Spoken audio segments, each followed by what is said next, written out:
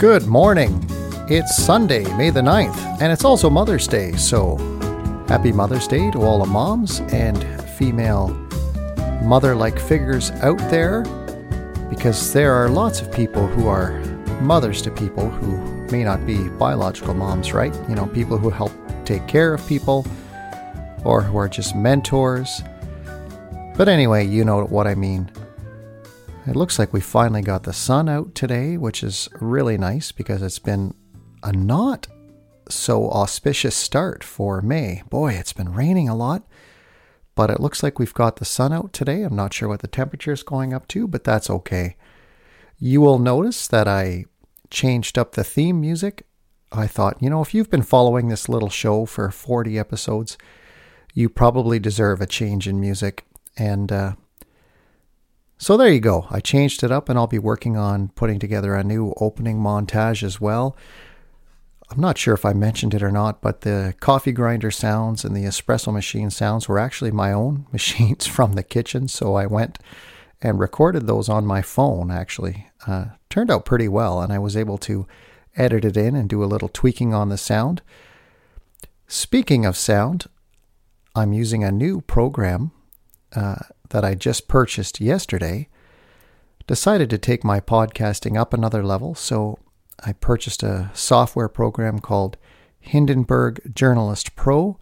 The price of this software was pretty high, keeping me from buying it, but then I realized that they offer discounts to teachers and schools and institutions, and so I checked it out and they gave me $200 off, which can't complain. So it should allow me to do even more with the various podcasts that I'm doing, including this one and including my main show, the Wayback Music Machine podcast. I have to say, I am having an absolute ball with Aaron Badgley doing that show. We just work really well as a team together, and every episode is really fun to record, and this new software is going to allow me to put together episodes a little more quickly as well. So, mothers, what can you say about our moms? The stuff that my brothers and I put our mom through was just nuts. She had 3 boys, and we were pretty rambunctious. And man, it was, constant scrapes and bruises and cuts. And of course, back then, we used to get into a lot more trouble than kids do today because, we went outside and we weren't always supervised. You would just go outside, be back for lunch, go outside, be back for supper, go outside when it was getting dark. And I lived in a neighborhood in North Bay, Ontario with lots of kids around, and very interesting upbringing compared to the way that kids are growing up today in such a sheltered environment. And I think they're losing something by being so sheltered, but that's a conversation for another day. I remember doing some idiotic things with my brothers and friends, though, and our parents have no idea, Anyway, we made it. We're in one piece, and we seem to be doing okay. So a big part of that is due to the rock-steady influence of my mom. Like any set of parents, my parents weren't perfect. And my dad had his struggles, but my mother persevered through them. And she was a rock. And I don't know what else to say. She's just always been there and a formative influence. And I haven't always appreciated just how influential she was on me. But the older I get, I realize more and more.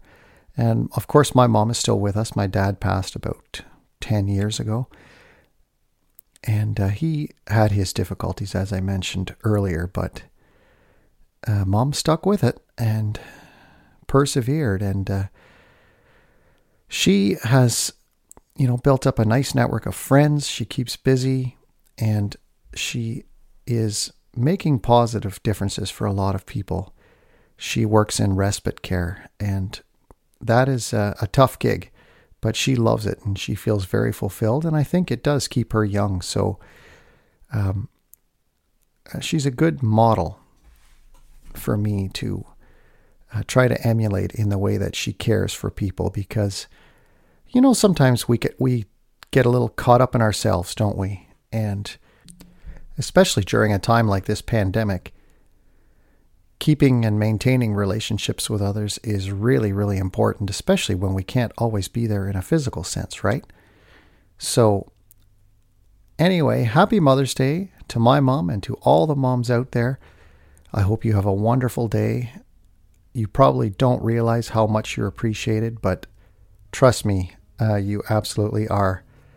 And I think that's all I've got for today, but I hope you have a wonderful Sunday, and I hope you have a great week ahead.